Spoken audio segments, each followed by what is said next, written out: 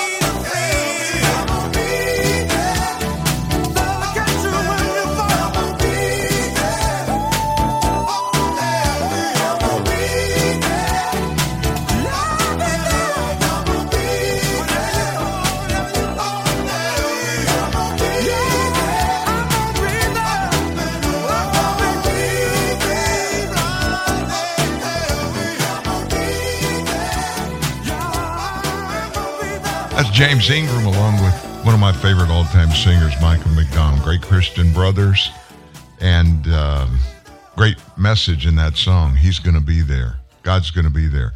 Hope you had a wonderful weekend. I did. I needed a recovery weekend. For those of you that were here on Friday, you found out I had a little voice problem.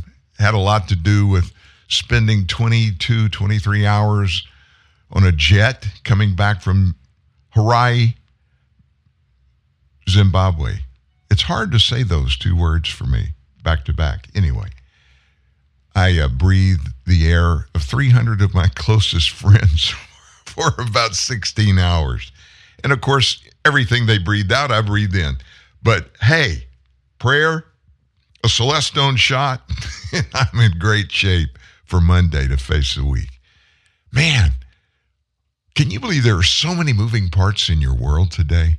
Everywhere. I don't care what your particular personal circumstances are. If you put all those together in the context of what's going on around us, I don't see how we all make it through a day. Everywhere you look, somebody's got an opinion that is opposite of yours on every issue, not just one or two or three, but on every issue. And militants has become the tool of the left. Now, used to just get ugly. I chuckled this morning. Mike Johnson, my congressman, good friend of ours, good friend of this show, he was in a committee hearing, I guess on Thursday or Friday, and there's an African-American woman that represents the Virgin Islands in Congress, in the House. Now, it's not a state, but it's a territory, so they get a seat. And I can't even remember her name, but what caught my eye was on a YouTube thing. They were having a hearing, and Congressman Johnson did a point of order, and the chairman recognized him, and he just wanted to enter in a letter that had been sent, I guess, weeks ago by Louisiana's Attorney General, Jeff Landry, and he wanted it put in the record. This woman went crazy. She said, "Another thing you have hidden from us, we don't have that in front of us." And the chairman, Jim Jordan, said, "Well, it's point of order. It's in writing. It'll be in the record." And so Mike Johnson got up from behind him as he was talking.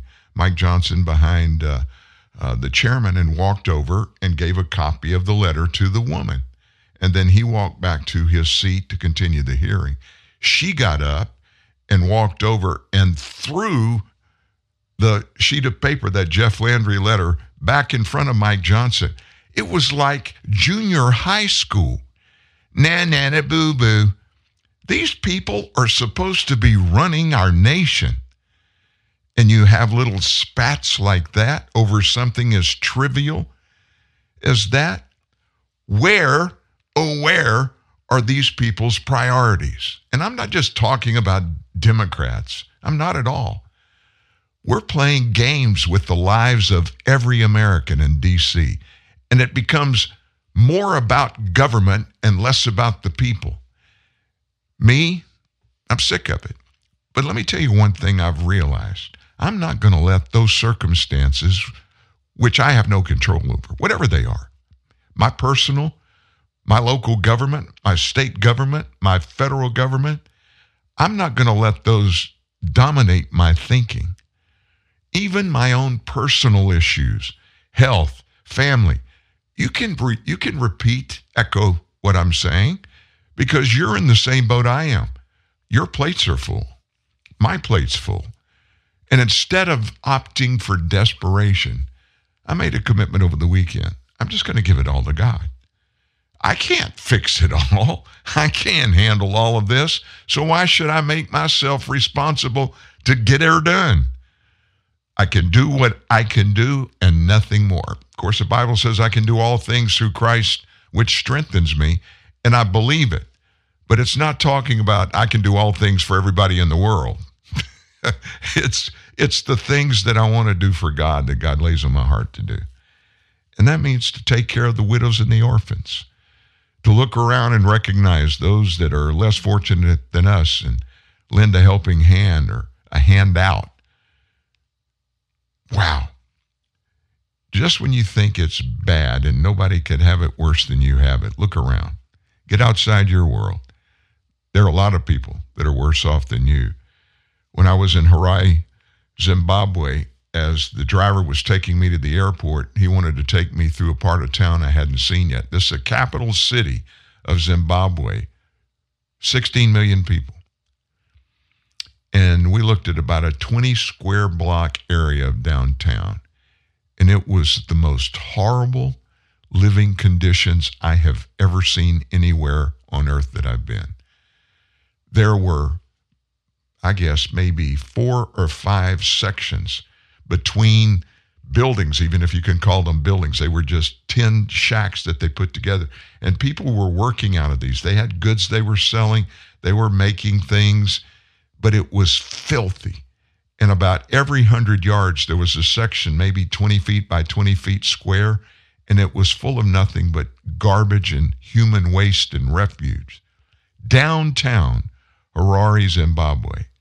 And people in the thousands were just meandering around, screaming, hollering, talking to each other. And in the middle of that, they had about a block that were selling food, vegetables, and meat, hanging outside.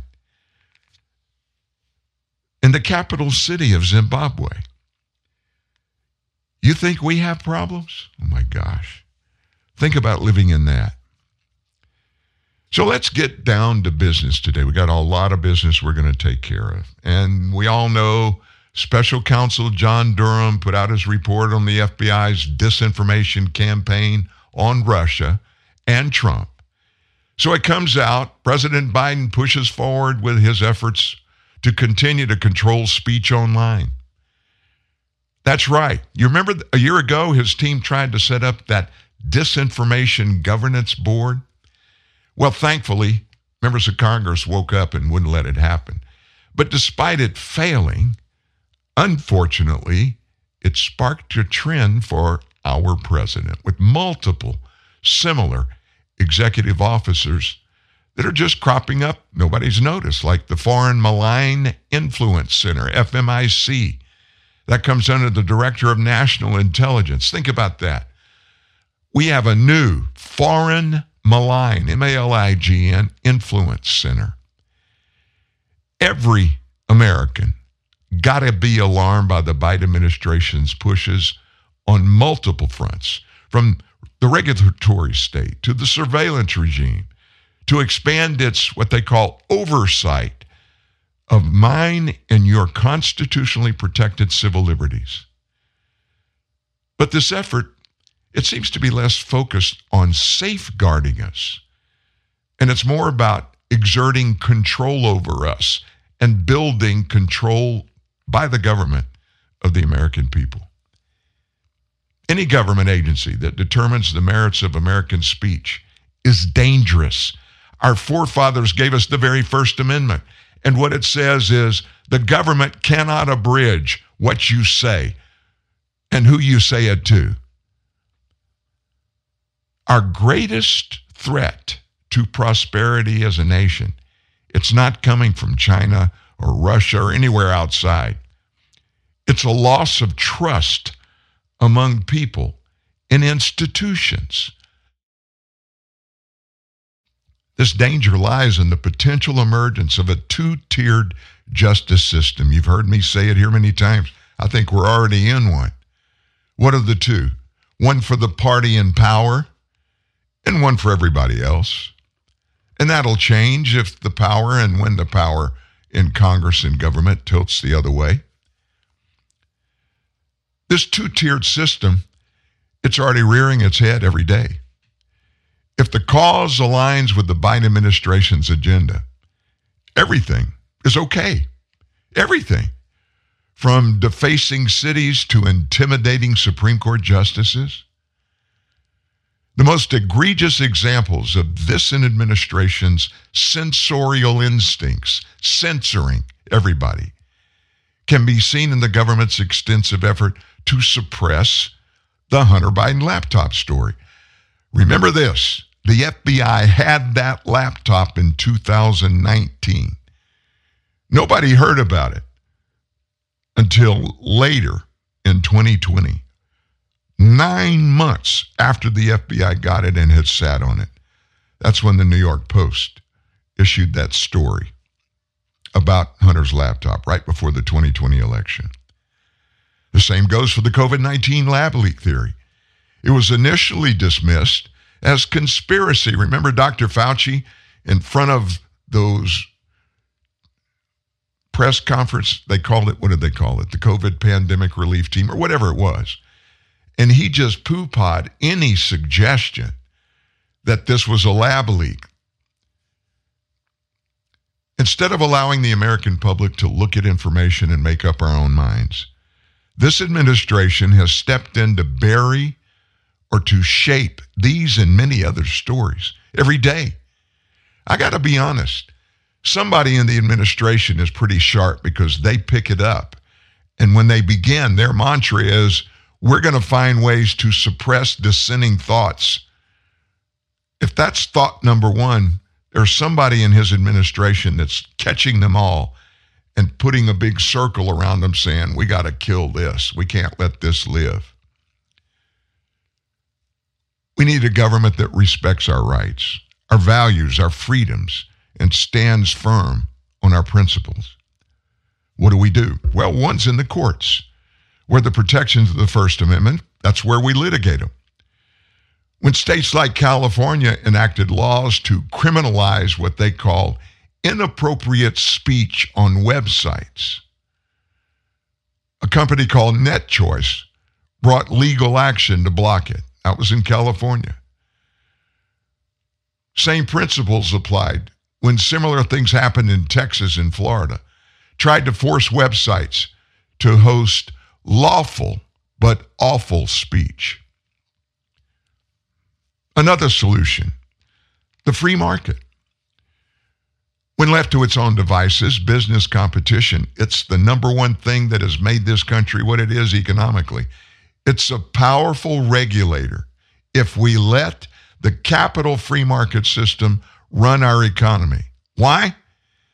Because customers, people who decide we're going to buy this product, we're going to buy this service, and it gives strong feedback to the people that are bringing ideas, gadgets, processes to the voters, to the people. Principle's the same. If a business does something objectionable, consumers vote with their feet. Just like when New Coke emerged, remember? Consumers switched to Pepsi. Consumers have the power to enforce accountability and to reward or punish businesses based on the business's actions. The role of government should be to facilitate that process, make it better, make it freer, not to undermine it. Congress is another solution. I'm gonna pause for just a second and swallow. I got a frog in my throat. Hang on.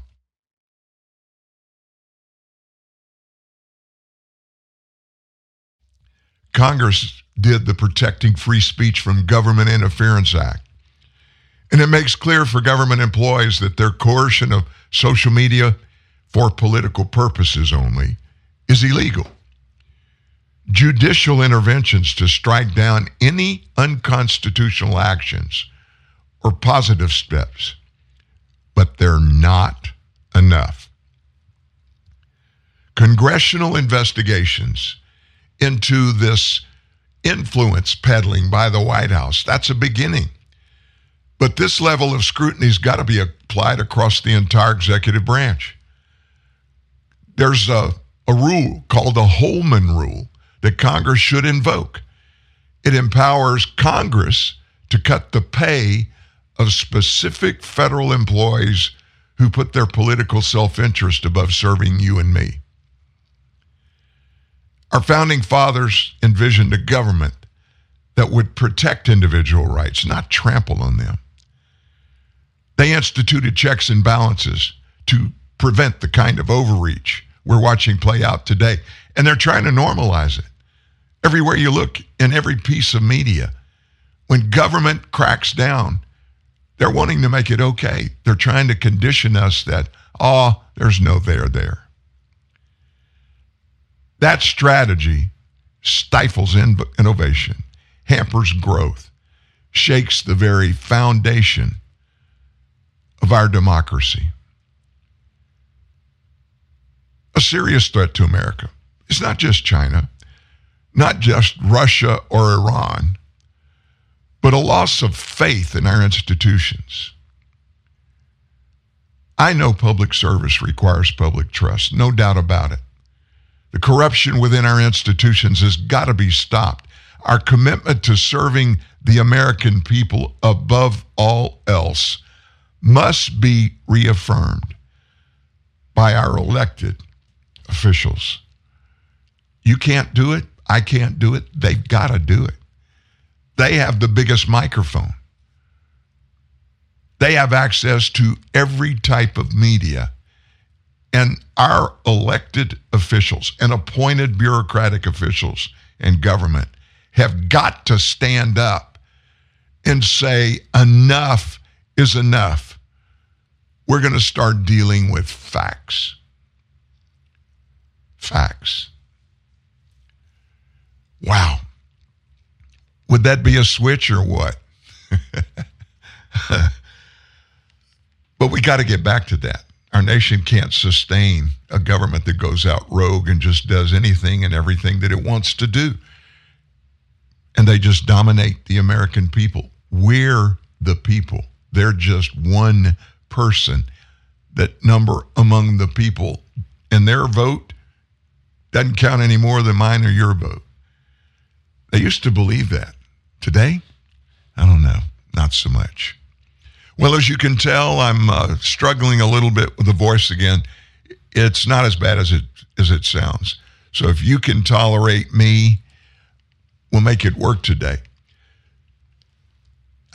Just for a minute, here's what I want you to do with me. I want you to look back and think about what's happened in the last 5 years in our government. You know, during that 5 years, Donald Trump was, 6 years, let's call it. President for 4 of those years. He did a lot of good things, many, many good things. Yeah, he had problems. He had plenty of opposition. I will never forget what happened even before Donald Trump was inaugurated. January, it was the 16th, 17th of January in 2017. And that's when they really began to ramp up the Russia collusion, Trump campaign. Lies. That's what they were, lies. Now keep in mind what just happened a week and a half ago. The John Durham report came out. Former House Speaker Nancy Pelosi. Do you remember what she was doing even in the election cycle and then right after the election cycle where Trump beat Hillary? Remember that? She went absolutely nuts. And now that the Durham report has come out, she won't talk to the media about any of the stuff that she said along with her fellow Democrats back then. John Durham's report showed some really glaring missteps taken by the Department of Justice and the FBI when it launched the very beginning of the Trump-Russia investigation. So there are a lot of people that have been trying to get her in front of a camera and a microphone. Now, she's no longer the House Speaker, and she wasn't then. She didn't get the speakership until the midterms in 2018. She was just the minority leader in that House of Representatives. Paul Ryan was the House Speaker for those first 2 years of the Trump campaign. So I'm putting that in context. So there are a lot of people that have been trying to get Pelosi in front of a camera so they could ask her about the things that she said that day, January 17th, 2017.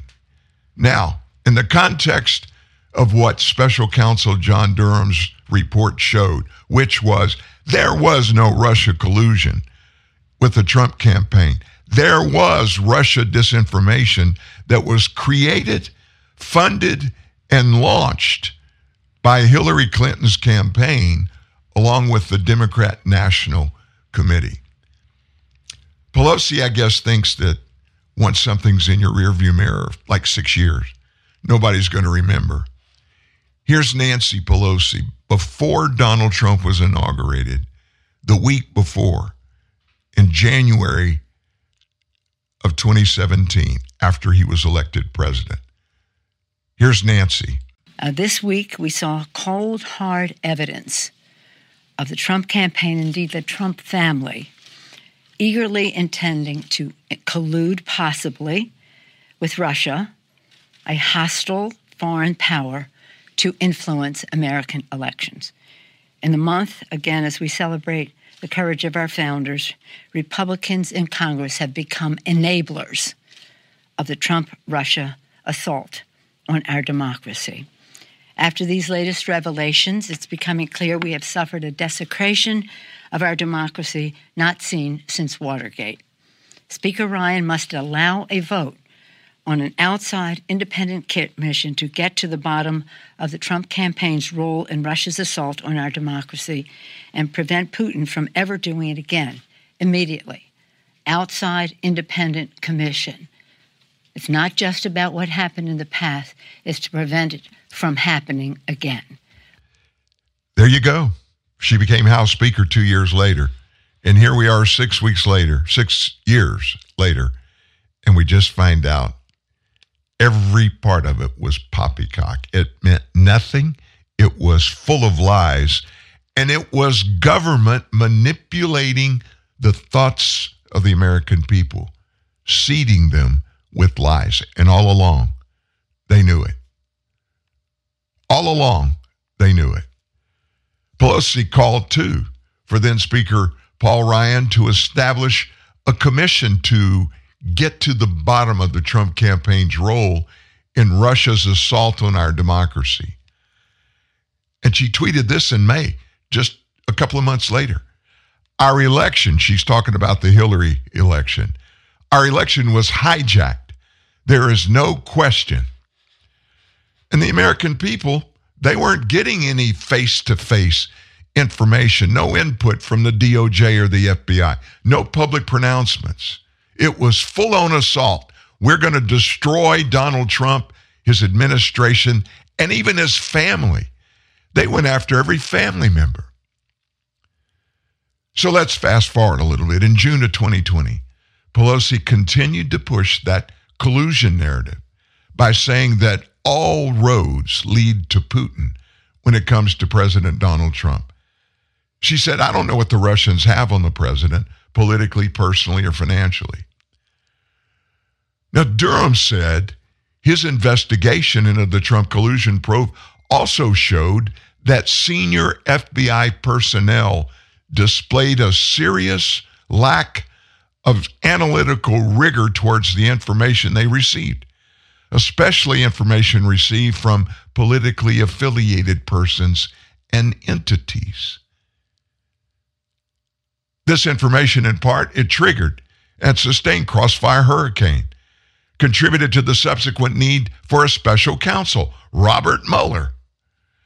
In particular, this is Durham's report, in particular, there was significant reliance on investigative leads provided or funded directly or indirectly by Trump's political opponents. Who might that be? Adam Schiff? You remember the radio team? We played it on this show numerous times. It was actually two morning show radio hosts disguised their voices and called Schiff's office, got him on the phone, and they told him they had all kinds of evidence, pictures of Donald Trump peeing on that bed in the hotel in Moscow with those prostitutes, that he was in the tank. And Schiff just swallowed it, hook, line, and sinker. And even after the Durham report was released, Schiff tripled and quadrupled down on his and Nancy's lies about collusion between Russia and Donald Trump.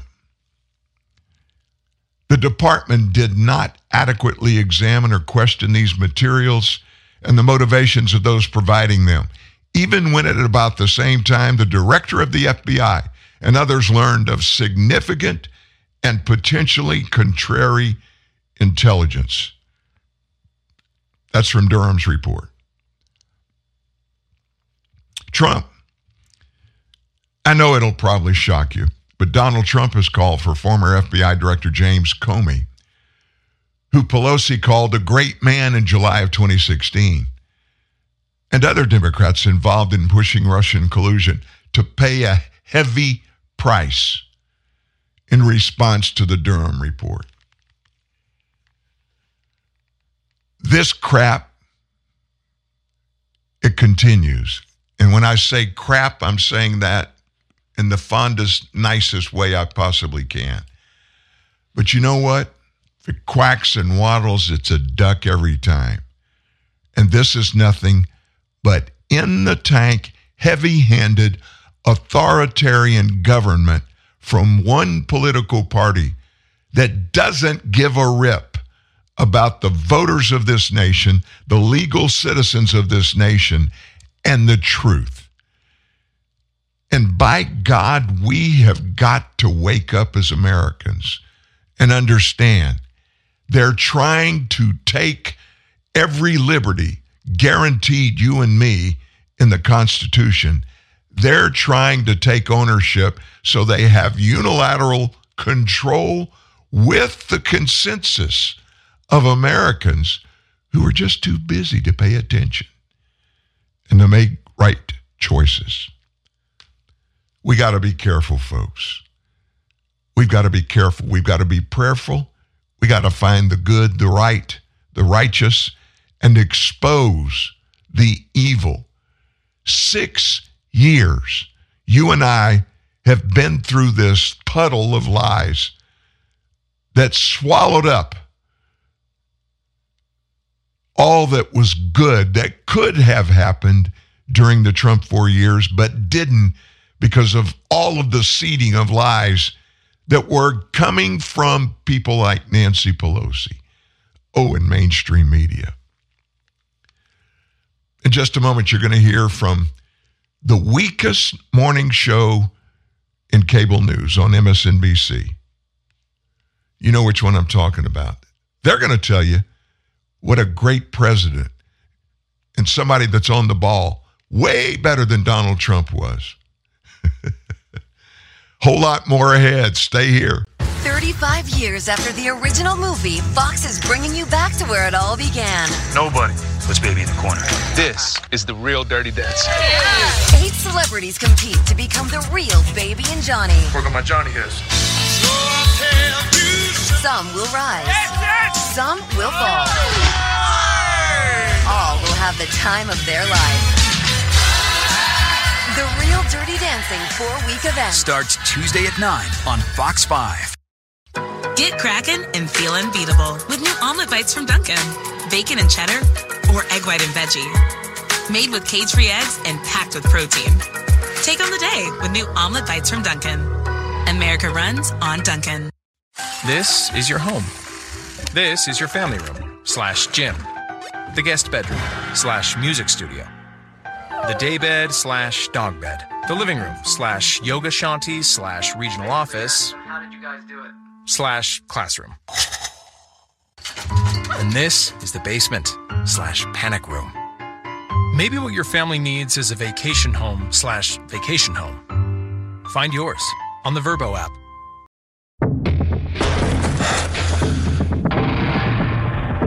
When playing football, you run up to 120 pitches. You work out 650 muscles. You withstand 3 times your body weight.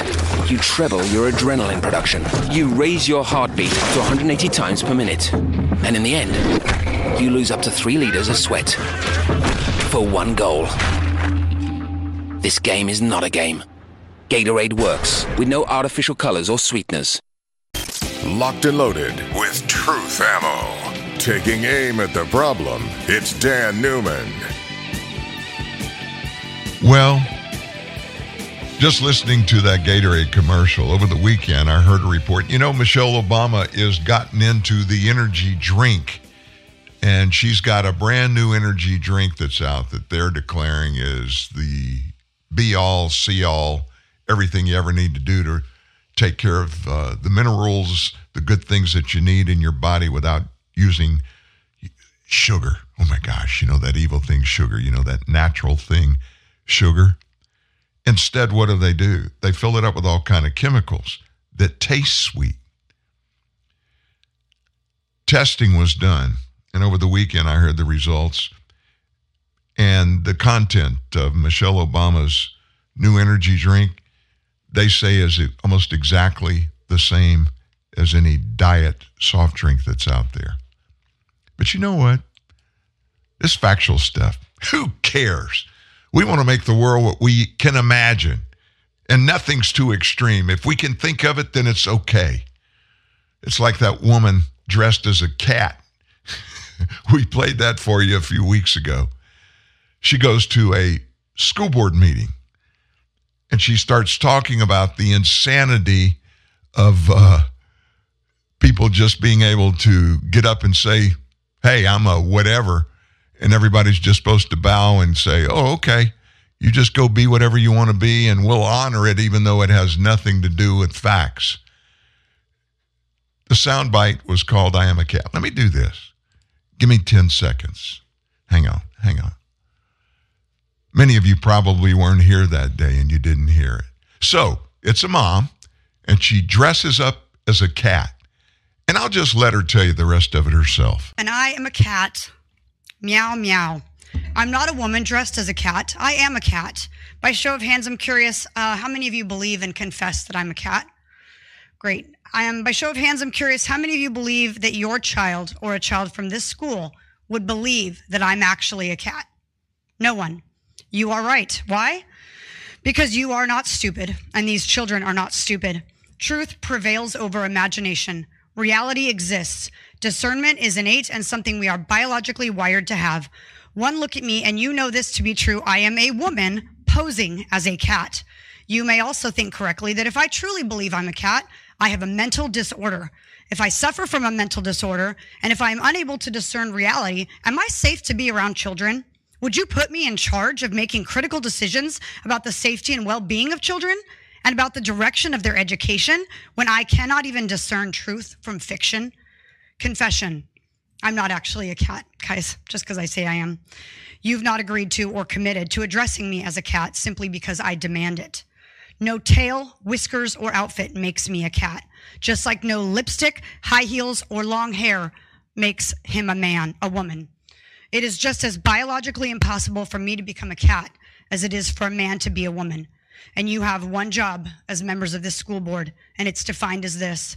School board members are responsible for broad, forward-thinking, minute analysis and decisive action in all areas that affect students and staff in their schools. I ask you, do you believe that the actions of a grown man playing dress-up as a woman affects the students and staff positively or negatively? A public school is not the place for social experiments in altered realities or gender ideologies. It is not the place to celebrate a grown man with a mental illness, dressing as a woman, and teaching kids lies. Children come to school to learn facts and truths about reality, including unchanging biological truths about science and nature, not to learn that they can change biological realities and become anything they want in the name of diversity.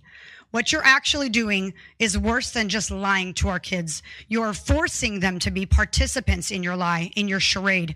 You're forcing them to deny what they see with their eyes, and you're forcing them to speak lies. I ask you again, am I a cat? And if you say no, then the mindset must be aligned with your discernment across the board.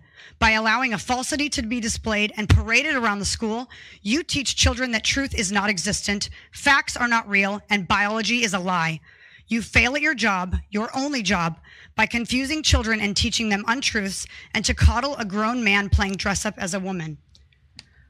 If you were to address me as a cat right now, it's as ridiculous as when you say Miss Bixler and a grown man's voice comes thundering over the... Thank you.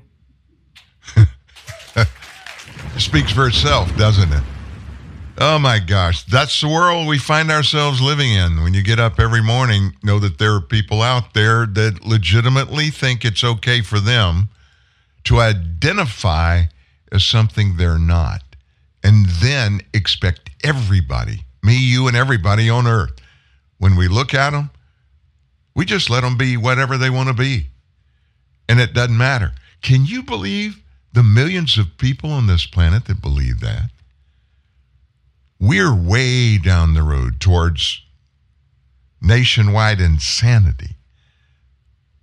The Biden administration is trying to normalize this. It's nuts. It's absolutely nuts. Now, speaking of Biden, new polls just came out just a few minutes ago, and the president is facing some sagging public approval numbers. And it's not just one particular thing. It's across a host of critical sectors in our government as he's preparing to launch his very own 2024 re-election campaign. Just 30 minutes ago, a poll comes out, shows just 33% of American adults say they approve of Biden's handling of our economy. Only 24% say national economic conditions are in good shape. The Associated Press Center for Public Affairs Research carried out the polling and then released the very tepid approval numbers.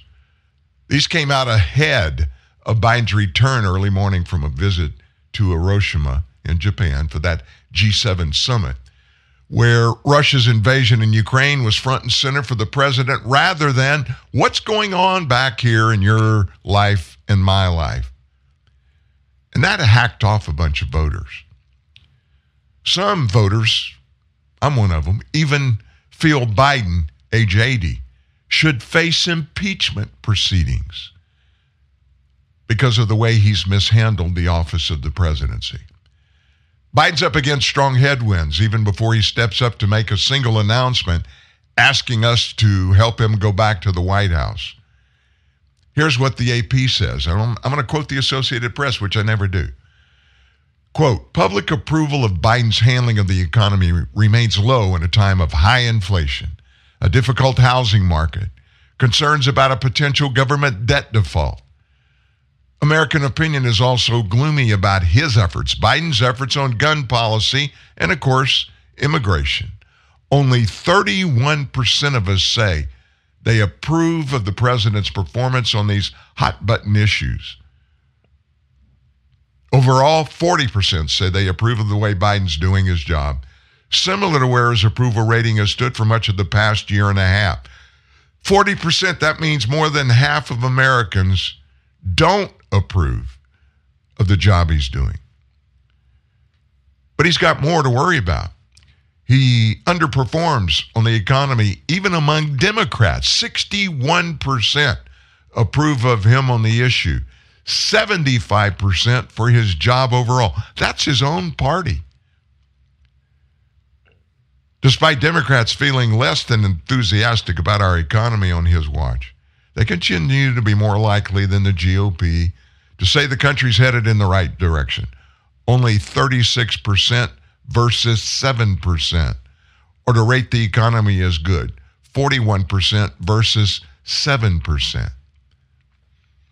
And we were told just a little bit ago, right at air time, he's going to resume negotiations on our debt ceiling issue today with House Speaker Kevin McCarthy.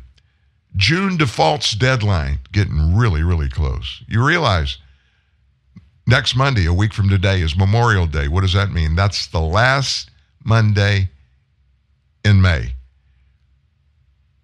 Debt limit, we are told, will expire on June 1. So there's nothing like taking it all the way to the end of the road, right? Just got off the phone with the president while he's out of the country. House Speaker McCarthy tweeted this. My position has not changed. Washington cannot continue to spend money we don't have at the expense of children and grandchildren.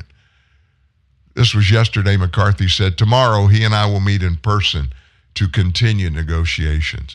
What the heck is going to happen with this? Do you think Biden's going to let us go into default? That would be his historical legacy as president, to be the first and only president to ever default on paying our debts. What debts are we speaking about? Typically, it's the interest rates on all the treasury bonds that have been sold to prop up the government. That's pretty much what it is. I don't understand why any politician wouldn't purposely get together to get things like this done and negotiate.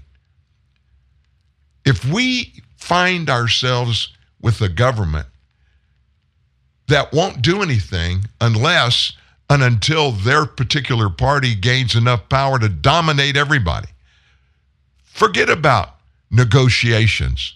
Forget about discussing differences and finding consensus on all these issues that are good for you and I. I mean, we're just the people of the United States. These are the folks that are supposed to be in the tank with knowledge, understanding, and desire and willingness to work together. Even though they disagree on things, find a way to reach middle ground. That's the way they used to do it in D.C.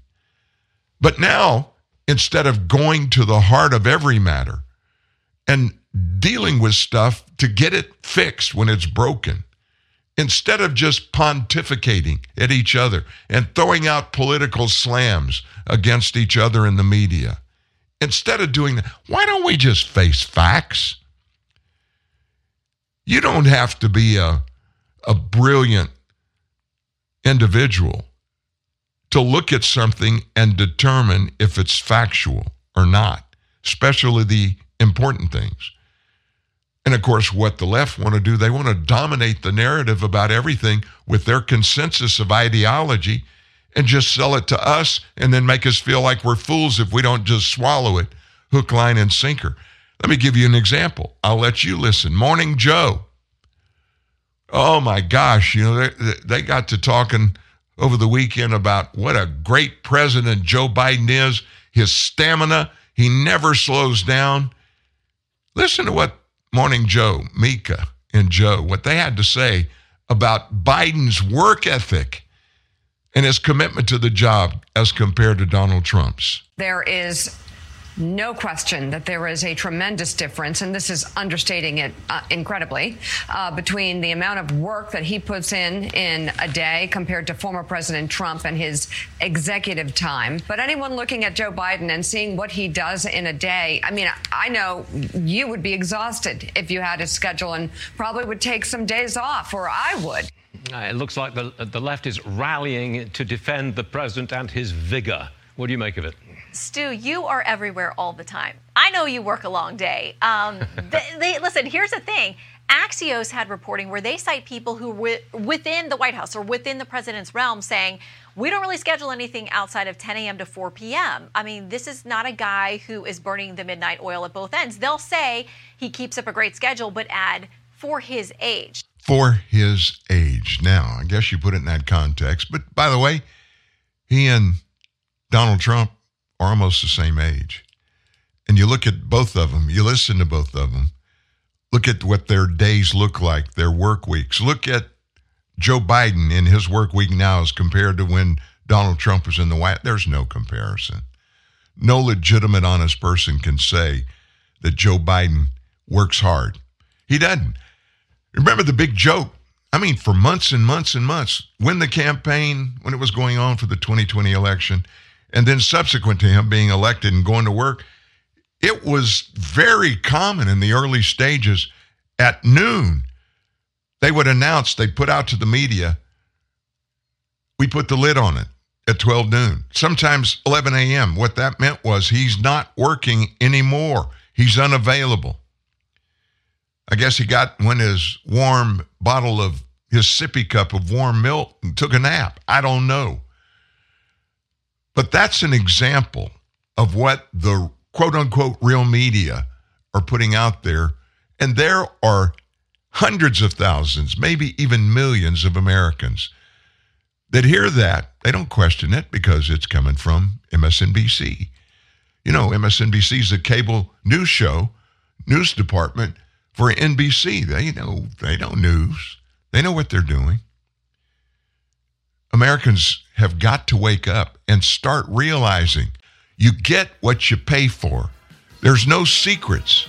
You work hard, you get great results. You don't work hard, you're going to get results, but they're not going to be so great. It's a lot to take in, but when you need a refresher, it's all here. 24/7, 365. Every podcast, every blog. TNN, the Truth News Network. TruthNewsNet.org. It's amazing. He's talking about motorcycle insurance, and people love it. And of course, they love the savings they're going to get with Geico, but it goes beyond that. You deserve to save. Heard that before. You deserve to save. I know. I need you to hear me. You deserve to save. I deserve to save. I mean, he has a way of making you feel seen. Bundle car and motorcycle insurance and save at geico.com. Ready to take your Jenga skills to the next level? If you're an all-star at building towers and balancing blocks, then build up the competition in new Jenga Maker. Play in teams to finish first and claim the crown. Jenga and new Jenga Maker. Reach the top of your game, each sold separately. At SimpliSafe, your safety is the only thing that matters. We designed smarter ways to detect motion for emergency dispatch in seconds. We create HD cameras so you could see what's happening in your home from anywhere. All powered by Fast Protect technology, exclusively from SimpliSafe for faster police response. Because in here, your safety is the only thing that matters. Advanced home security, 24/7 professional monitoring. There's no safe like SimpliSafe. CBS, NBC, ABC, MSNBC, CNN. An alphabet soup of lies, myths, and disinformation. For real nutrition, you need a full plate of truth. TNN, the Truth News Network. Well, guess what? This debt ceiling thing, McCarthy and the president they're getting together, we are told, sometime today to discuss it. But Democrats themselves are saying, you know what? We may have let this go too far. In fact, a couple of them have said we backed ourselves into this corner. They continue to vent over how they've been forced to negotiate with McCarthy on a potential debt ceiling deal after months of saying they would not consider discussing any kind of compromise. Tim Kaine, senator from Virginia, he said that he regrets the Democrats didn't raise the debt ceiling during the lame duck session back in 2022 before Republicans formally took back the House in January. We talked about that here. I don't understand why they didn't do it. They had total control. Kaine said, if I could do one thing different, I was saying it at the time, hey, we got the votes. He said he believes that even the purportedly fiscal hawk Senator Joe Manchin would have backed a clean debt ceiling hike. A Politico report follows as Republican leadership has said they're pressing pause on debt limit talks with Biden. Democrats, they're frustrated at being forced to negotiate with McCarthy. They don't like him. And that led many to pursue that very questionable legally question of using the 14th Amendment to raise the debt limit. Jamal Bowman, Democrat of New York, he's the real big African-American guy, great smile. Remember, he got in Republican Marjorie Taylor Greene's grill on Friday. They got into it outside, and it made national headlines. He's very loud. He's very big, very boisterous. Trying to think of the nice terms. And Marjorie Taylor Greene, if you know, she's very aggressive. She'll speak her mind to anybody and everybody, so they kind of get into it. Well, he's a vocal progressive. He called on the president to pull out of these negotiations. He said, why are we negotiating? It's just very frustrating. We have backed ourselves into this corner. Another Democrat, Lou Correa from California, who's a moderate, he said the negotiations started when we lost the House. So progressive Democrats, that's far left, led by Representative Pramila Jayapal from Washington. She's the chair of the Congressional Progressive Caucus. She proposed the idea of raising the debt ceiling before Republicans took over the House. Nobody listened. What would Joe Manchin have done? Would he have gone for a Democrat-only debt hike late last year? You're speculating about all this hypothetical crap. he added, it always needs to be bipartisan, but when you can't get a bipartisan deal or you have any type of agreement at all, you got to raise the debt ceiling. You just got to. And so Democrats and Biden, they backed themselves into this. Now, what's Joe Biden started to do? He's defending himself in case something bad happens. When he was at this G7 summit yesterday, when they did the press conference, after it was all over, he declared himself blameless if the U.S. defaults on its debt. And he says, and I'm going to quote, MAGA Republicans in Congress are trying to crash the economy to sabotage his reelection bid. And then he demanded the Republicans in the House submit to what he demands. And as his caveat at the end of it all, he said, well, I want to see if the courts would rule the use of that 14th Amendment constitutional to solve debt limit issues. He said, I think we have the authority. The question is, could it be done and invoked in time? June 1 deadline. That's the default date, we're told. Now, we were told that Biden was going to call McCarthy from Air Force One on the flight home from the G7. I haven't heard this morning if that happened. But it's still up there. And it's still being bandied about, and it is an important issue. But it illustrates more than anything how crazily divided our government is and how resistant to working with each other this president and his administration are. That really concerns me. So let's look back a little bit at what happened last week. Those whistleblowers, FBI, those whistleblowers that came forward, the FBI, the day before these former FBI officials, whistleblowers came out, the FBI revoked their security clearances the day before they testified. And why would they do that? There's only one reason they would do it: sending a message. We're not going to take this crap. Anybody that works for the FBI, if you decide to go public with anything you learned from the inside, you're going to be tagged for the rest of your life. Wherever you go, whatever job you go to, it's going to show up in your federal record that your security clearance while you were in the FBI, you were still in the FBI, was pulled. But guess whose they didn't pull?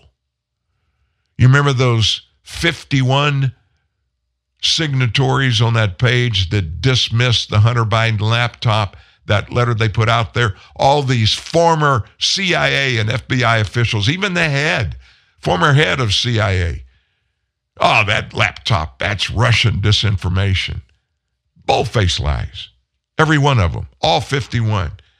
Each of them still has their security clearance in the FBI. You don't think politics is dirty? Let me just tell you something else about your FBI. They obtained financial records of Americans from Bank of America without any legal process whatsoever. This was right after the January 6, 2021 riot. They just went out and got it. Bank of America said, sure, gave them.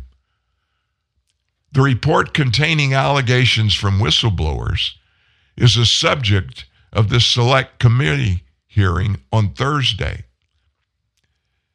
Just like FBI whistleblowers Garrett O'Boyle and Stephen Friend, retired FBI supervisory intelligence analyst George Hill provided the committee with detailed allegations of FBI civil liberties abuses. Specifically, here's what he testified to. Following the events at the Capitol on January 6th, this is a guy that was doing it at the FBI. Right after the January 6th, Bank of America gave the FBI's Washington field office a list of individuals who had made transaction in the D.C., Maryland, Virginia area with a Bank of America credit or debit card between January 5th and 7th. He also testified that individuals who had previously purchased a firearm with the Bank of America product were elevated to the top of the list provided by Bank of America. You know what that is? That's freaking illegal for them to do that.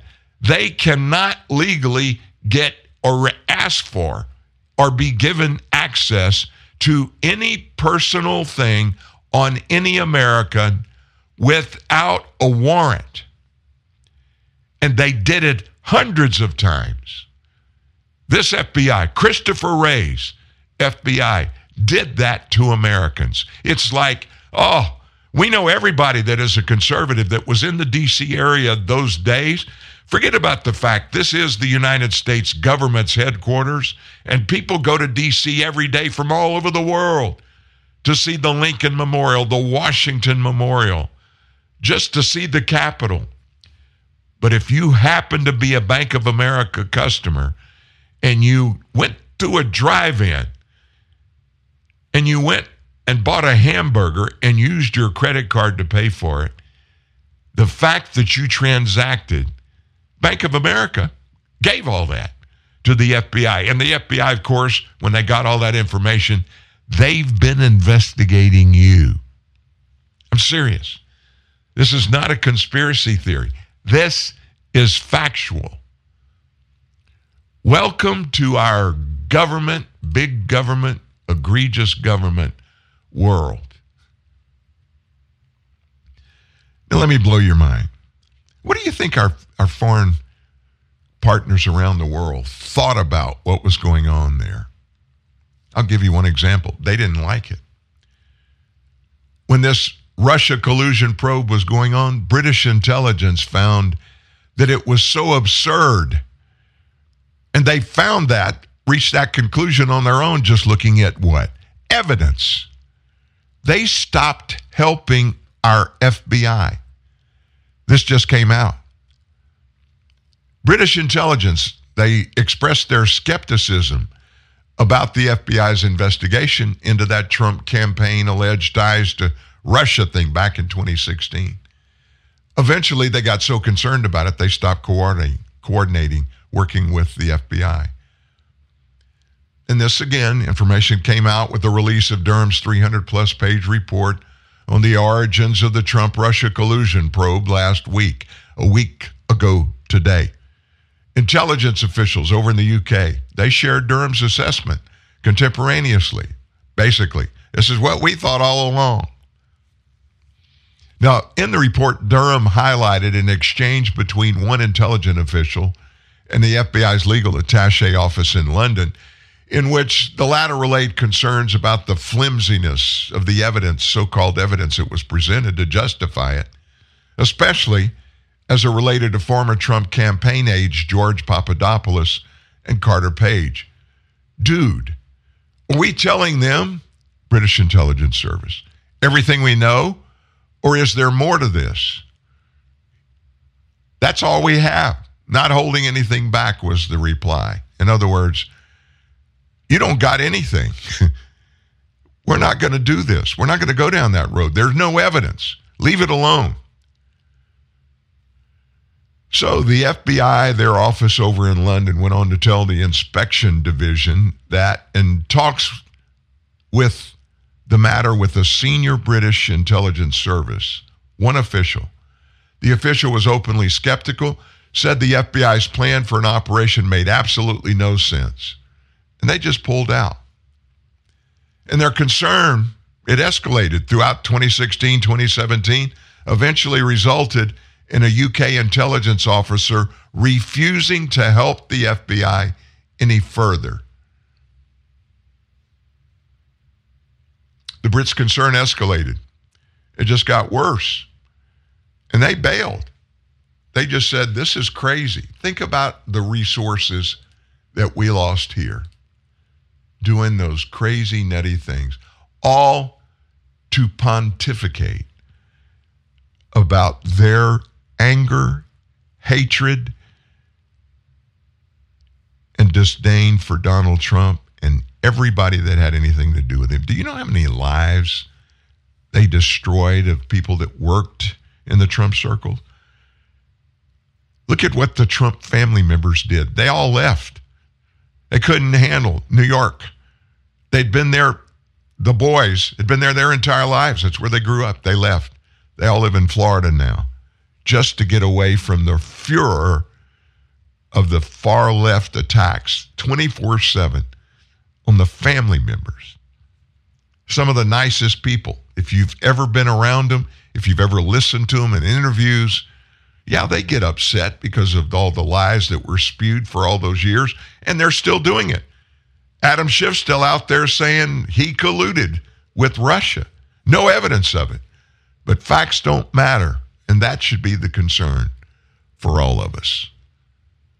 When the truth doesn't matter at all anymore, what do we have? What good do we have?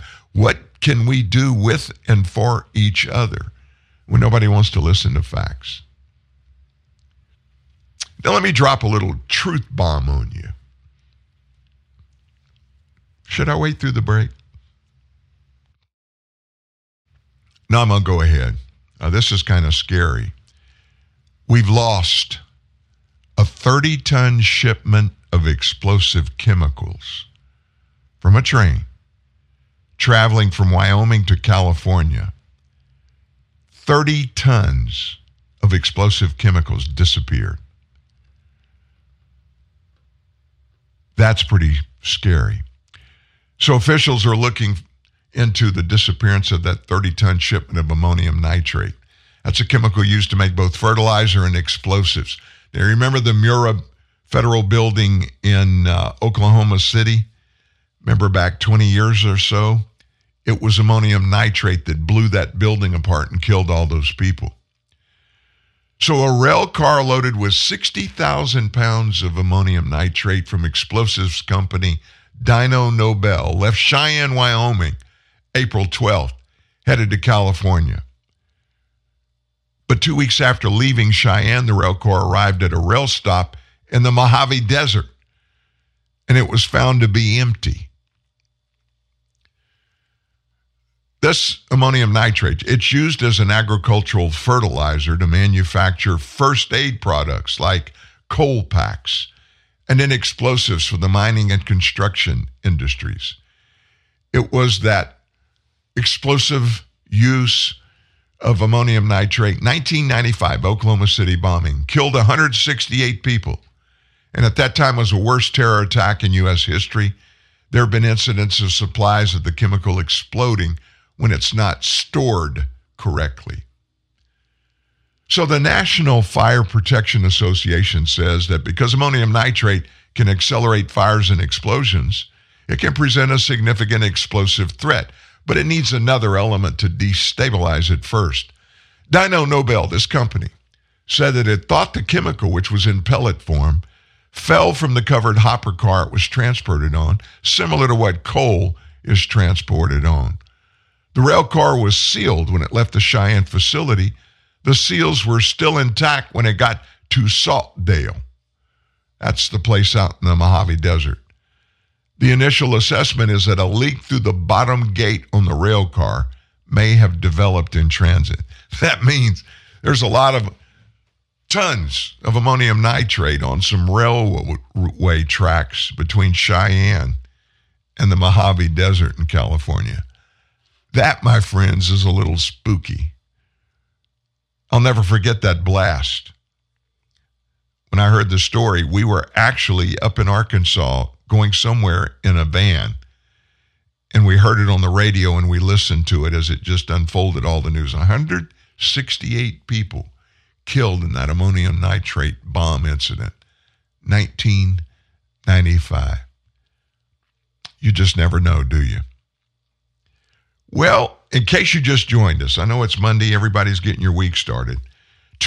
Every Tuesday is when our buddy Steve Baker, wherever he is on the globe, he gives us a call in our second hour of the show, and we break down a lot of different things that are out there. He is an investigative journalist, investigative photographer, and he's plugged in. He was all over the January 6th debacle when that all came down in 2021. Tomorrow he's going to be on earlier with us. There's another trial going on. He's going to be testifying. I believe he's going to be testifying at a trial tomorrow, a little bit later. So he's going to join us at the top of the show at exactly 9 a.m. Central Time tomorrow morning. So if you want to catch him live, make sure you remember it's not at 10 o'clock on Tuesday. It's going to be at 9 o'clock just to accommodate his schedule in this trial going on back in D.C. We're not anywhere close to being finished here today. Got a bunch more. Back after this. Morning face. You get it when you don't sleep well. This is what happened to Linda. Morning, guys. Good morning. Ah, what is that thing? It's me, Linda. Oh my God, it talks! Run! No, it's me, Linda from HR. It looks hungry! Save the children! Save them! Stay back, I've got mace! Ow, that went in my eyes. Quit moving! It's called beauty sleep for a reason. And there's never been a better time to get some. Get 20% off IKEA Sultan mattresses. IKEA, love your home. Join the Truth News Net army of the informed. Be on the cutting edge when a new story is posted at TNN. Sign up at the homepage of truthnewsnet.org. We never share, we never sell your email. The only thing we're selling is the truth. Join the TNN family today. We're growing from Bangor, Maine to Saigon, from Berlin to Moscow, from Rio Linda to Krakow, Poland, from Sevilla, Spain to McAllen, Texas, and Caribou Landing, Canada, from Salzburg, Zurich, and Milan to Shreveport, Louisiana, and all points in between. TNN has been named the single most important source of conservative American political news by the University of Moscow. It's regularly heard in Washington, D.C., and every major capital on every continent. Be part of this mass migration from propaganda to truth. Sign up today. Thanks for being a part of our worldwide family. TNN. TruthNewsNet.org. Come in for workout gear. Leave feeling empowered. Come in for snack time. Leave more fulfilled. Because when you shop at Target, you leave with what you value most, like healthy foods for your family and brands that lift our communities. At Target, the things that matter are always within reach. What we value most shouldn't cost more.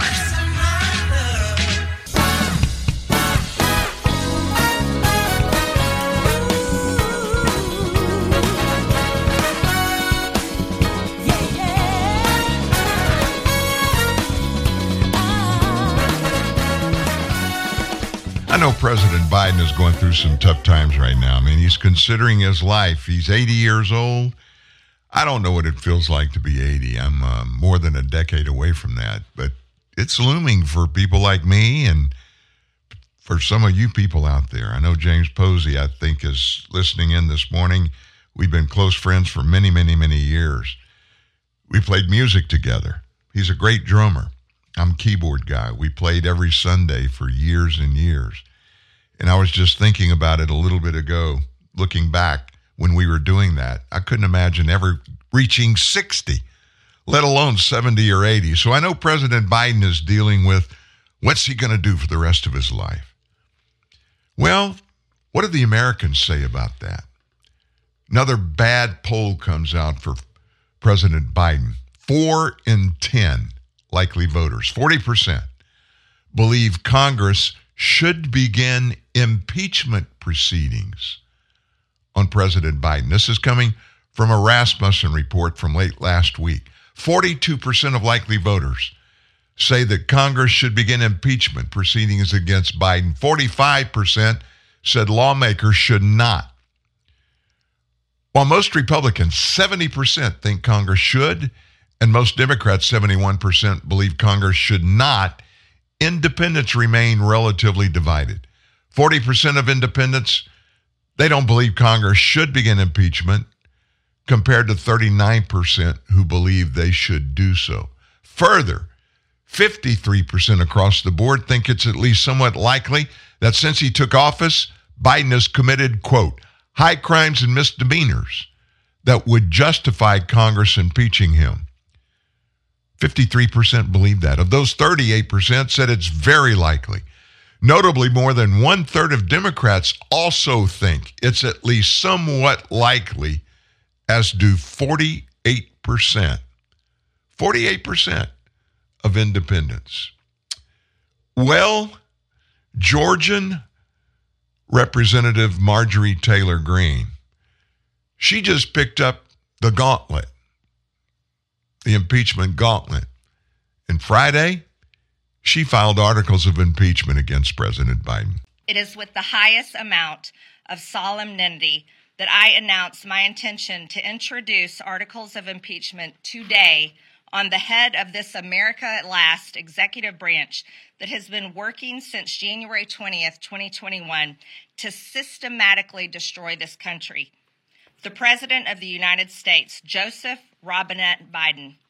Joe Biden has deliberately compromised our national security by refusing to enforce immigration laws and secure our border, allowed approximately 6 million illegals from over 170 countries to invade our country, deprived Border Patrol of the necessary resources and policies sufficient to protect our country, and his administration has willfully refused to maintain operational control as required by the law. There are a lot of people that agree with her. More than 58% than women voters, 48% believe it's likely that Biden has committed high crimes and misdemeanors since he became president. Men are also more likely to favor Congress starting impeachment. Voters under 40, much less likely than their elders to think it's very likely that Biden has committed impeachable offenses as president, but older voters are less likely to think Congress actually is going to pursue impeachment. You know, a lot of people, they don't understand that process. Articles of impeachment must begin in the House of Representatives. Those articles have to be debated. Then they take vote after vote on each article. If they reach consensus and vote those articles of impeachment against a sitting president, then those results are sent across to the U.S. Senate, and the Senate decides first if they want to have a trial. They don't have to have an impeachment trial. But for Donald Trump, of course, that happened twice, and there was an impeachment trial, and he was not voted on to be removed from office. For Joe, I just don't have a feeling one way or the other. If anything is going to happen, or if they tried to, or they started in the impeachment process, if it would get legs. Now, this has always been my opinion about this.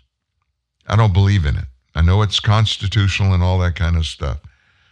But when a country comes to the place where somebody that's been put in an office by the people, supposedly Joe Biden was elected by the people. We all know there were many stolen votes, voting, cheating, but we just don't know how many. We will never know the actual numbers. But nevertheless, he was inaugurated and he is president of the United States. I think it sends a signal that's not a good signal, not just to Americans, but to people all around the world. The United States government can't get their crap together. They refuse to reach consensus. And this president's supposed to be elected by the people to represent the people's ideals, and they can't work out the differences. That's a poor message to send to anybody and everybody that gets it. I mean, moms and dads, husbands and wife, family members, employers, employees. When you have differences, we're all human. We're not all going to be exactly the same in our thinking, our ideologies, our religion. All of those kind of things are separate, as they should be. God created us all, but he didn't create us all to be cookie cutter versions of the other people. We're supposed to be who we are and just find ways to work together for the common good. That's what's happened here for 240 years. Pretty much on the most part. I mean, we don't agree on everything. But throughout our history, when our lawmakers and members of our executive branch, when they had issues, they would sit down and find some kind of consensus. and work through those things. That doesn't happen anymore.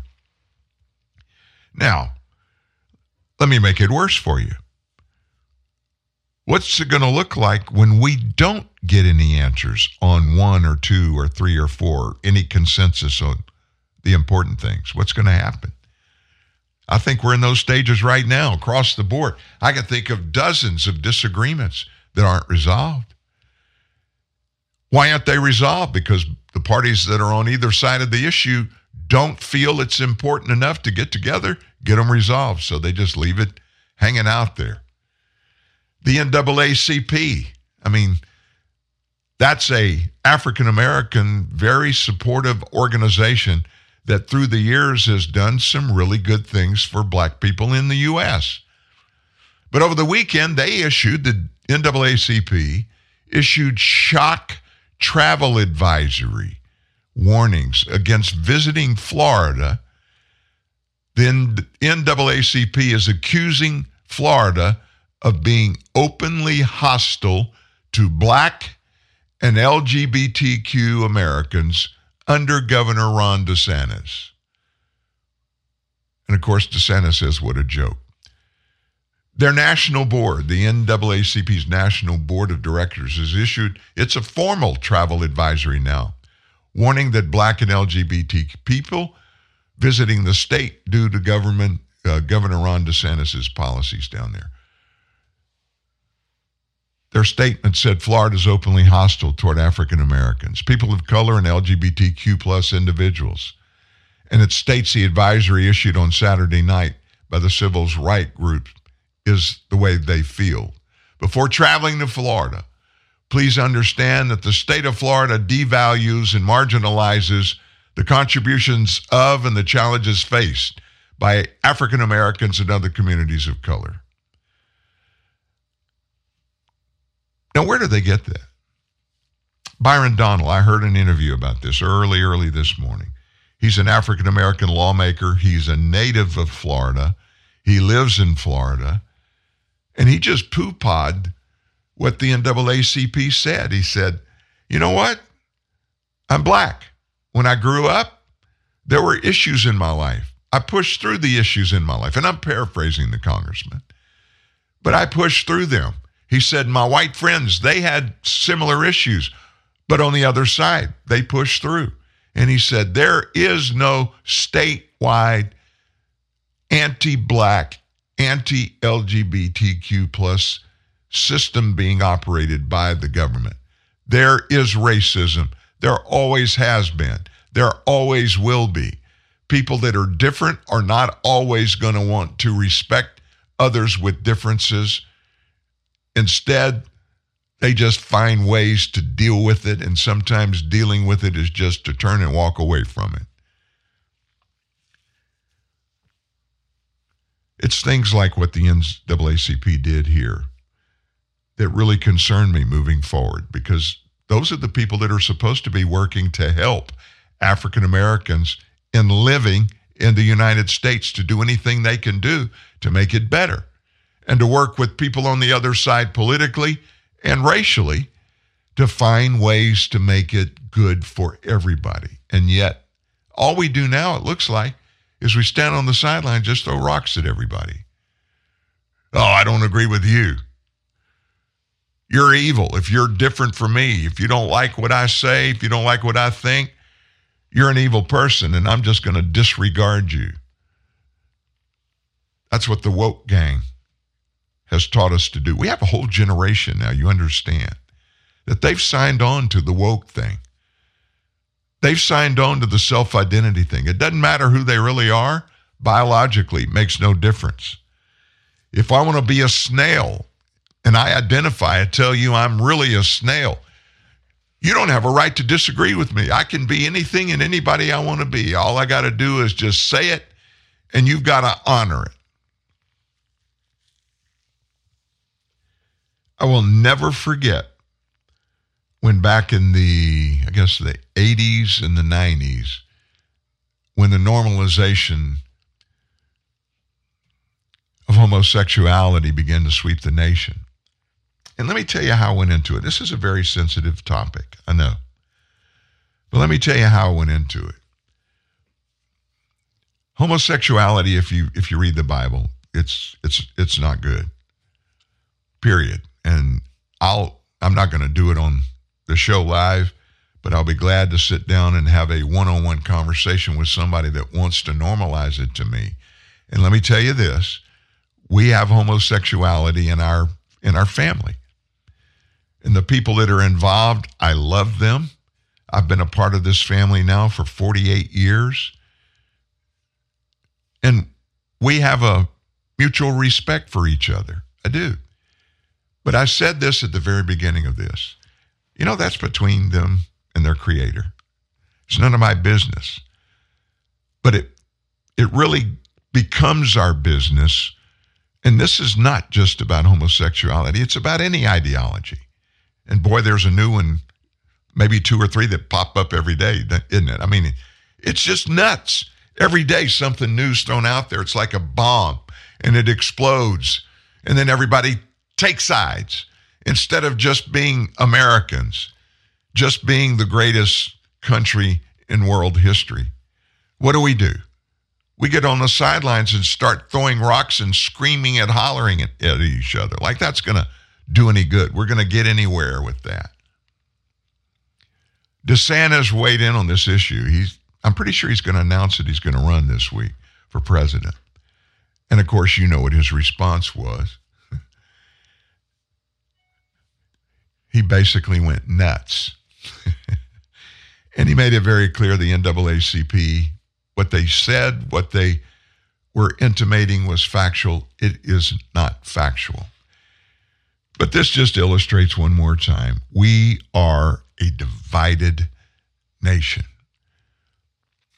And you remember the George Floyd riots and stuff that happened up in Minneapolis, all the buildings burning, people's lives were destroyed economically, people that had saved their money. I remember one couple, I'll never forget them, African-American couple, and they had saved all their money and they had put together a coffee shop. They built out a building, had all the equipment in it, and were ready to start it. The man had been a fireman. He retired. They were ready to start a new chapter in their life and their business, brand new before they opened it.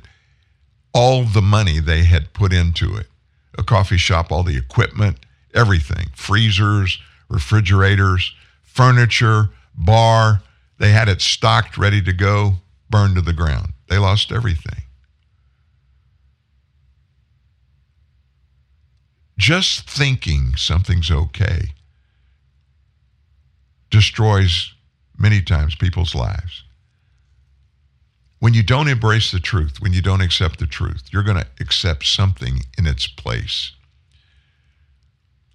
Coming out of the Minneapolis stuff, the George Floyd stuff, that was the very beginning of the attack on the rule of law, on police, the defund the police movement. And the haters around the United States were fed by people like George Soros, who can't stand law enforcement.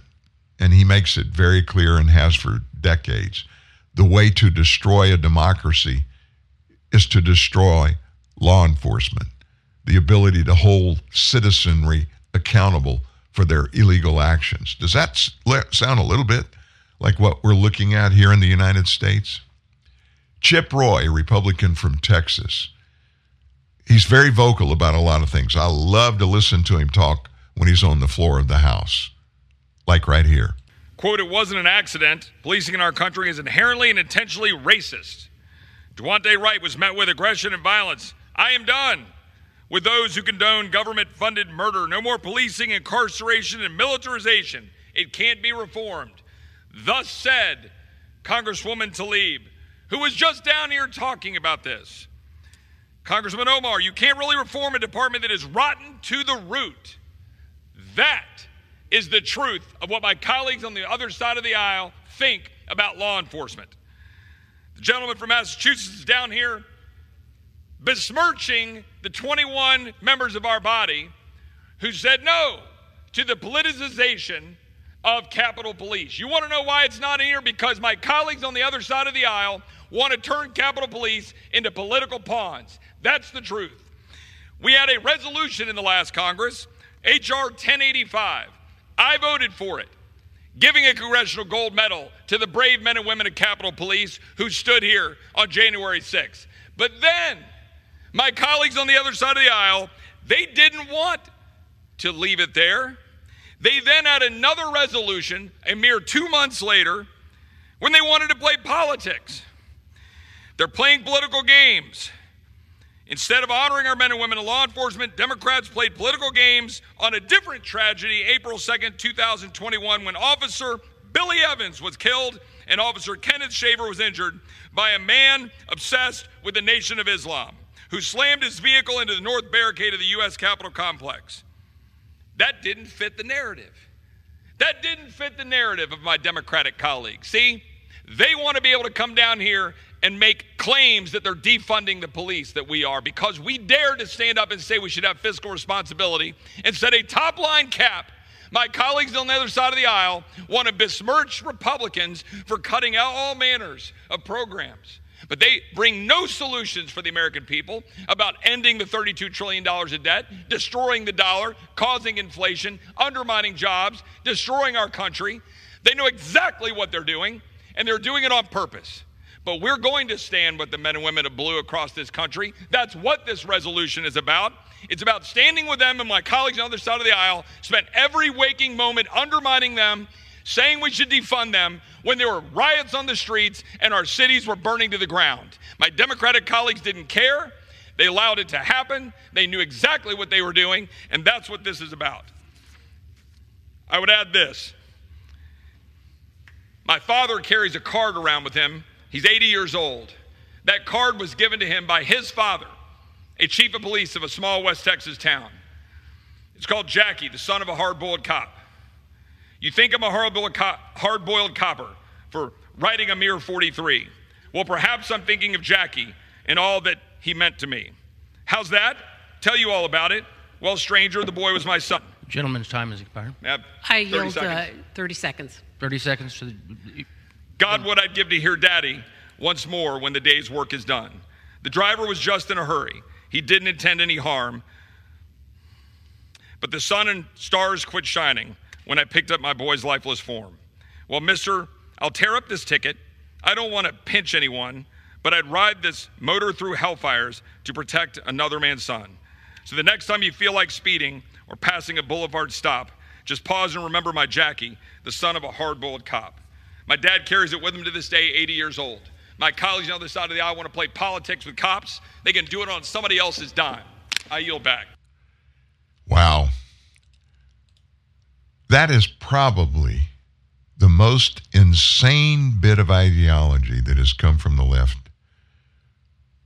And they're trying to change the narrative, as they always do, accusing Republicans of wanting to defund the police. I don't know of a single case where that could be true. But again, truth doesn't matter when it comes from left-stream media.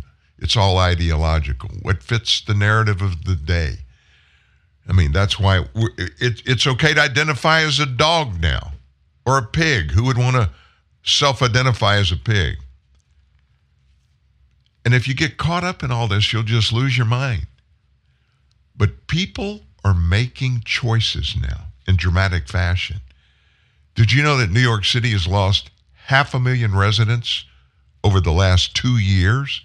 Now, this is according to the U.S. Census Bureau data. The Census Bureau data shows population estimates for mid-2022.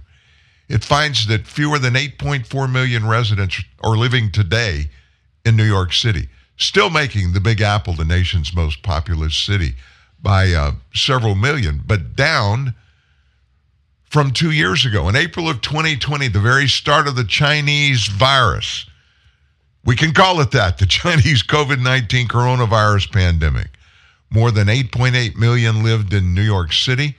This figure indicates a population loss of more than 5% from April of 2020 to July of 2022, with almost 500,000 people leaving the Big Apple. Americans moving out of these deep blue cities is widespread. Austin's one of them.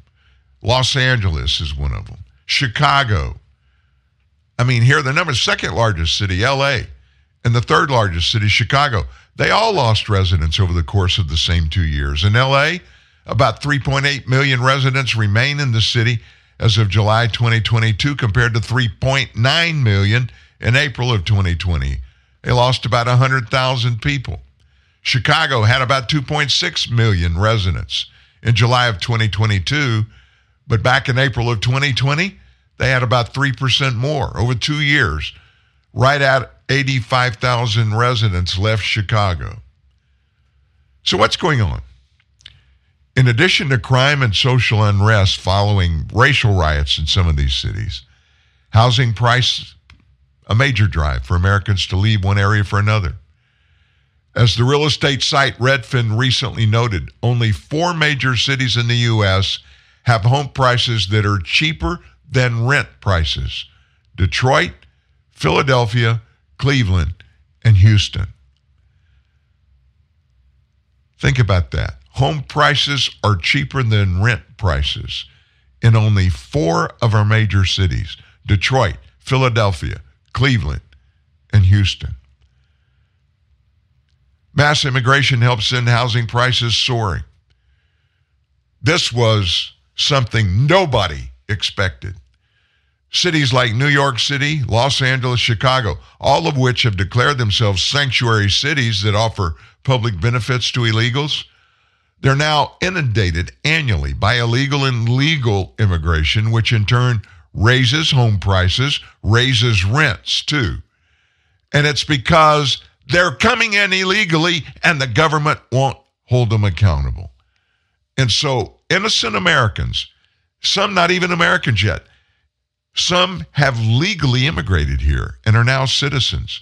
They're paying more for housing just because the Biden administration refuses to enforce immigration law. That's just one more little chink in the armor for President Biden when he's out there asking voters to send him back for 4 more years. And then we have this new thing, the reparations push. This one, it just blows my mind. This battle over reparations is going across the country. Now local, state, and federal officials are weighing everything up to 7-figure direct payments for Black Americans. Some of its advocates call it a long overdue policy addressing a history of oppression. Its foes call it a misguided, divisive, and harmful approach. It just escalates issues rather than solves a single one. Polls. Now here we go. What do the American people think about it? It's broadly unpopular with Americans. But nevertheless, it's received serious attention in both Washington and its cities around the country. Representative Cori Bush, she's the really activist Democrat rep from Missouri, alongside several other progressive lawmakers. They unveiled the Reparations Now resolution last week. It calls for $14 trillion in reparations for Black Americans. $14 trillion. Bush said that the United States has a moral and a legal obligation to provide reparations for the enslavement of Africans and its lasting harm, slavery, on the lives of millions of Black people. In this debate, policy experts are divided. Is it feasible? Is it necessary? What do we do? Nobody's got the perfect answer.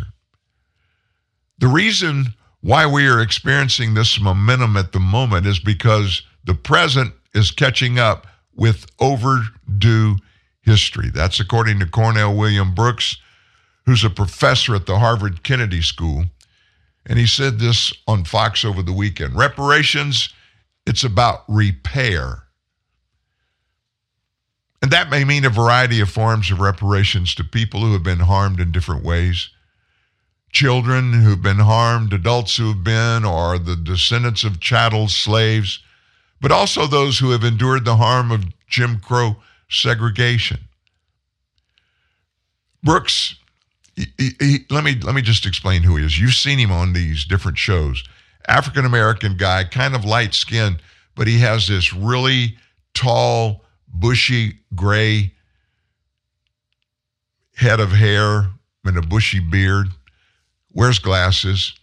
He formerly served as the president and CEO of the NAACP. He said people should not be making money allocations until a larger conversation is had. We want to talk about receipts and price tags before we talk about harm. We don't do that in any other context. He said that when somebody's a victim of a crime, they're first asked about how they were a victim before they talk about monetary value, if there is any. So before we had this big conversation about who and, receipts and checks, let's make sure we have a conversation about who's been harmed and how. My fear is that, as I like to put it, the economic how paralyzes the moral why, and we won't get to reparations at all. He's pretty sharp on that count. When they start talking about $14 trillion, do you know the total debt in the United States is $32 trillion? I mean, they're talking about 25% of the debt that we already have and accumulated since we became a nation. They want to do that by just one batch of writing checks. Robert Woodson is a civil rights activist. He opposes reparations. And he says this push is purely political. My most cynical self says that this is more about the elections of 2024 than it's about reparations from 1619. Woodson went viral for slamming reparations on Dr. Phil last month. And he said that reparations would not solve the problems facing the black community today. In order to solve a problem, you got to properly diagnose. Reparations, that's no answer for the challenges facing larger numbers of blacks in these cities, he said. It's lethal to continue to direct attention away from the critical problems and the challenges facing blacks, and reparations is a major distraction. It's a ploy, Woodson said. It's just keeping us all at each other's throats. You know it. You see it every day. The cries of racism have become the default response anytime someone of one skin color has an issue with someone of another skin color. Everybody automatically goes for the race card instead of saying, look, we're different, but we can sit down and work out and find consensus on all these things. That's lost. That's gone. So some cities, some states have already taken action on the reparations thing. Out in California, there are reparations task force that the governor created. $1.2 million in payments to every qualifying black state resident. That was the consensus they came up and offered it to the state government. Here's what they think. Every black in California should get $1.2 million in payments. Now keep in mind, when California became a state, there was no slavery. In California, it was gone. It was illegal before they even were made a state. So no Californian was a slave. Evanston, Illinois has already approved a plan to distribute $25,000 for home repairs or down payments to anybody that's qualified black resident. A proposed plan in San Francisco is estimated to cost over $100 billion. Other cities and other organizations have come up with commissions to study and consider whether to even enact reparations. That includes a group of Democrat mayors. Mayors Organized for Reparations and Equity, that's what the group is called, announced a partnership in 2021 to take action. A guy named Jesse Rhodes, who's a political science professor at the University of Massachusetts, he polled Americans about their opinion of reparations. And he said that strides are being made at the local level because of political feasibility. If what we're thinking about in the short run is viability and progress, where it's possible, where the community is supported, it's most likely to be occurring at the municipal level, not the federal government level. Rhodes helped work on a 2021 poll that found that nearly 2/3 of Americans oppose reparations of any kind. Now, why are you spending so much time on this, Dan? Look, we all need to get a grasp and an understanding of this. It's a really big situation. It's happening. It's in our lives. It's in our government right now. And let me tell you, I'm going to warn you about something. We better figure this thing out and come up with some hardcore, viable answers for the questions of reparations, or it is going to become the number one political weapon to be used against somebody who's of a different political ilk. I promise you, we smell and we're experiencing so much divisiveness now in these current situations. If this conversation continues to go on, it's going to cause more divisiveness, more separation, and less lack of willingness to work together to find consensus on racial issues. And that's going to carry over into every other issue that any of us have.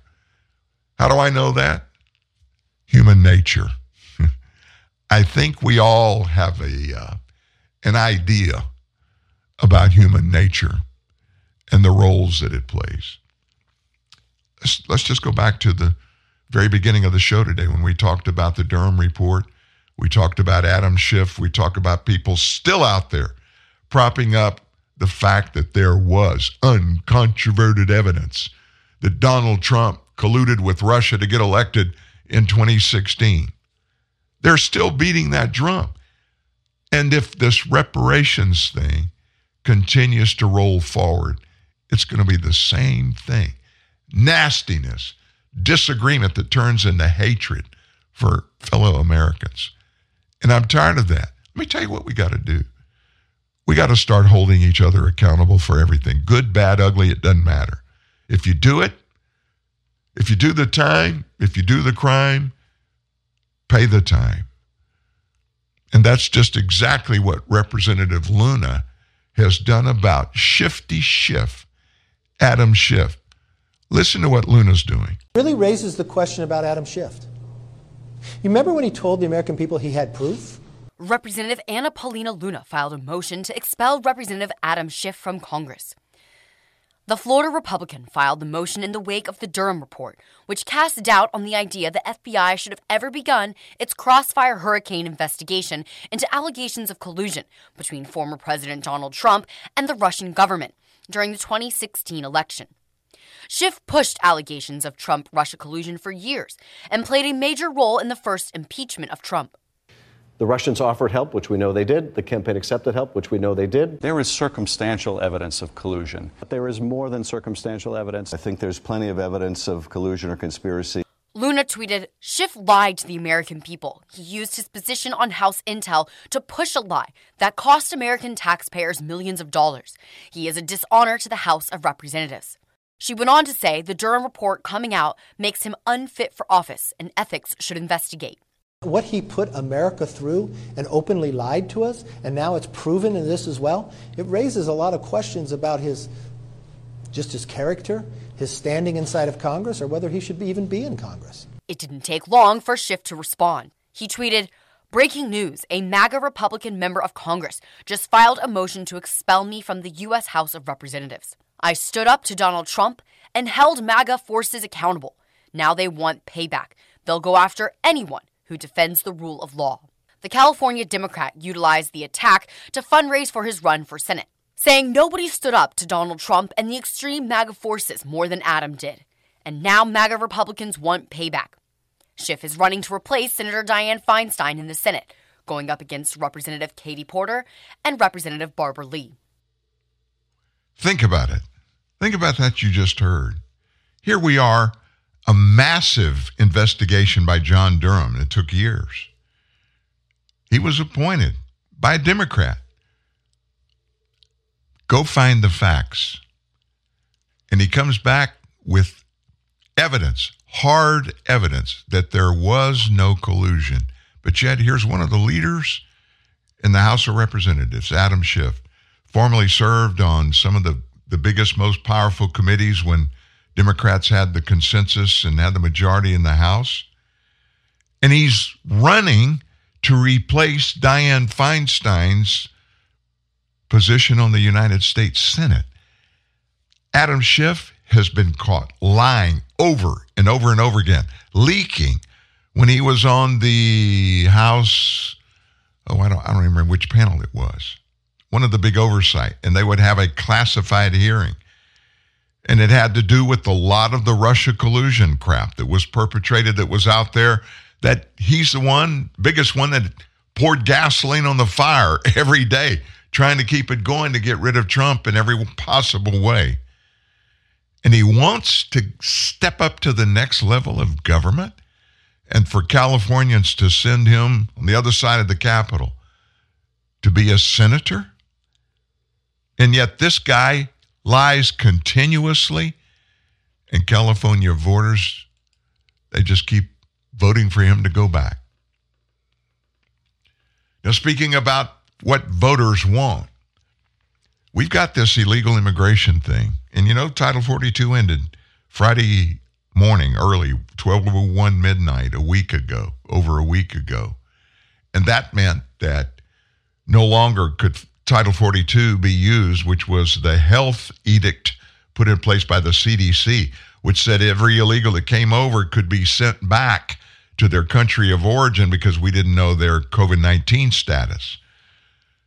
And there's been a massive flood of illegals that continue to go over the border. We are now not even being told the numbers, but they're coming in by the hundreds of thousands. There will be millions of illegals. When this is over, when it's stopped, and it will be stopped, not by this president, but by the next president, who it's going to be stopped. We're going to find out just how many millions Democrats have brought into this nation.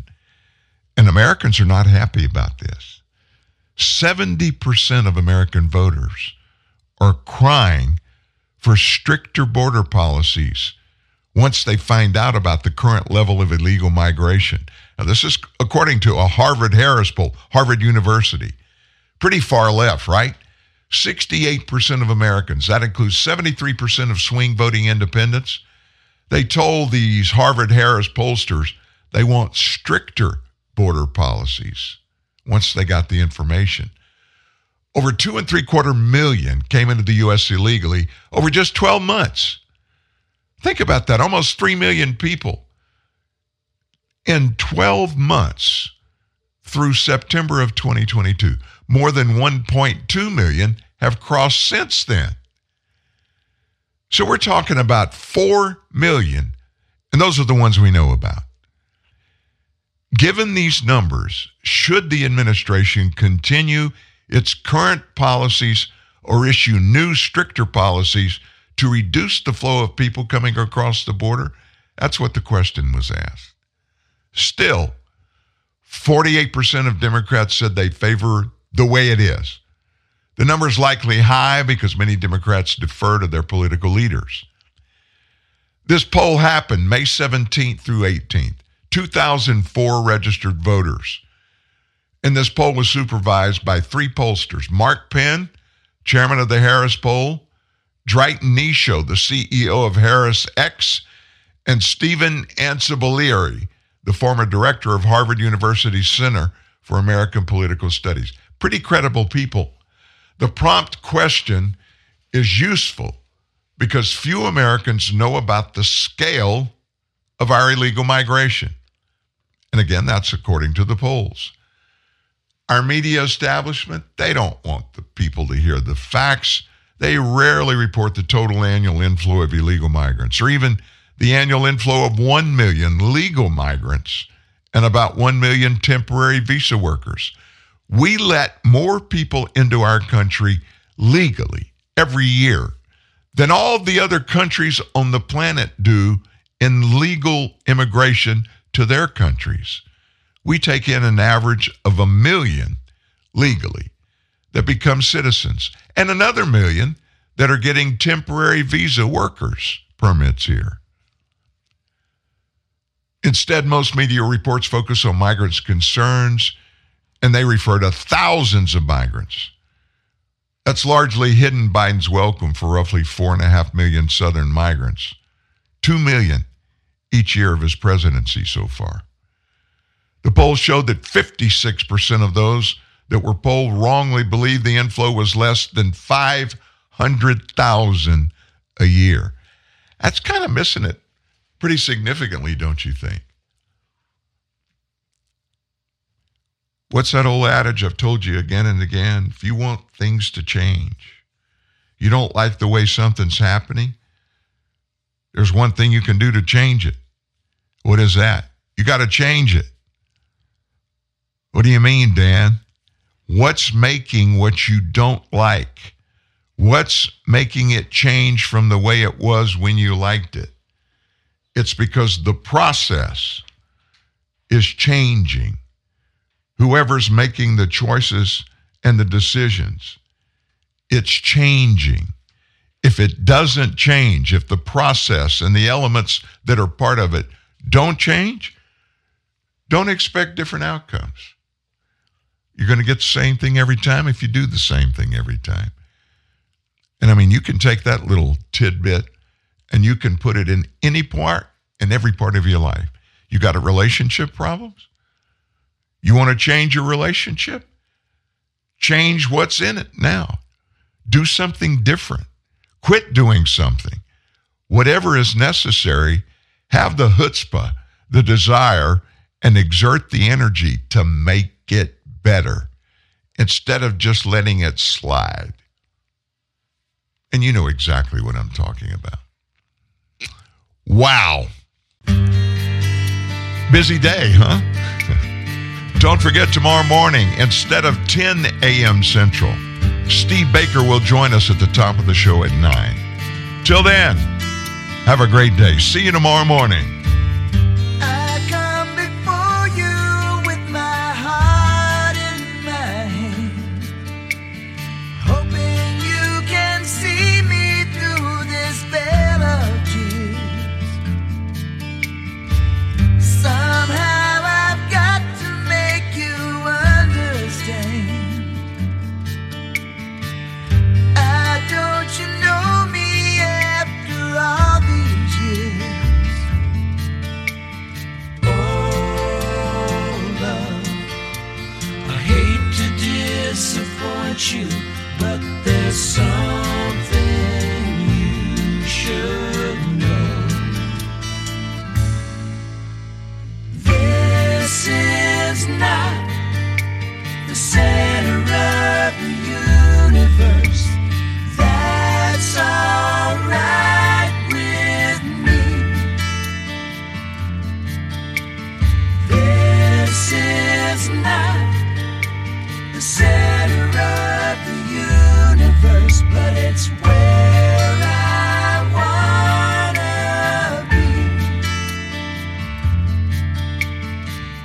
I will be with you everywhere you go. Breezes that caress your skin,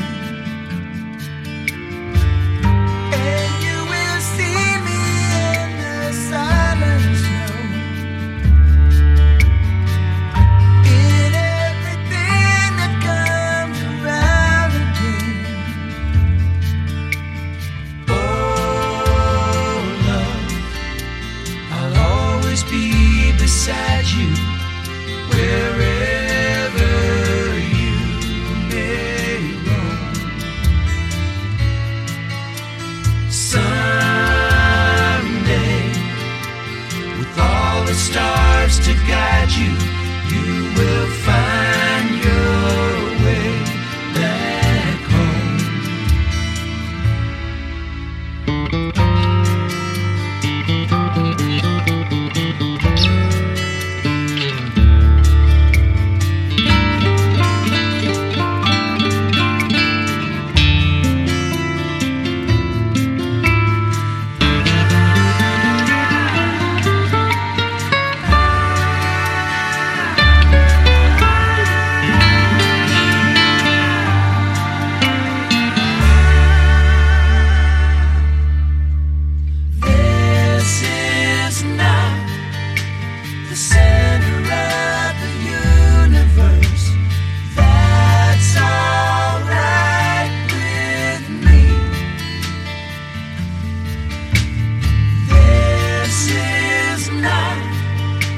the same.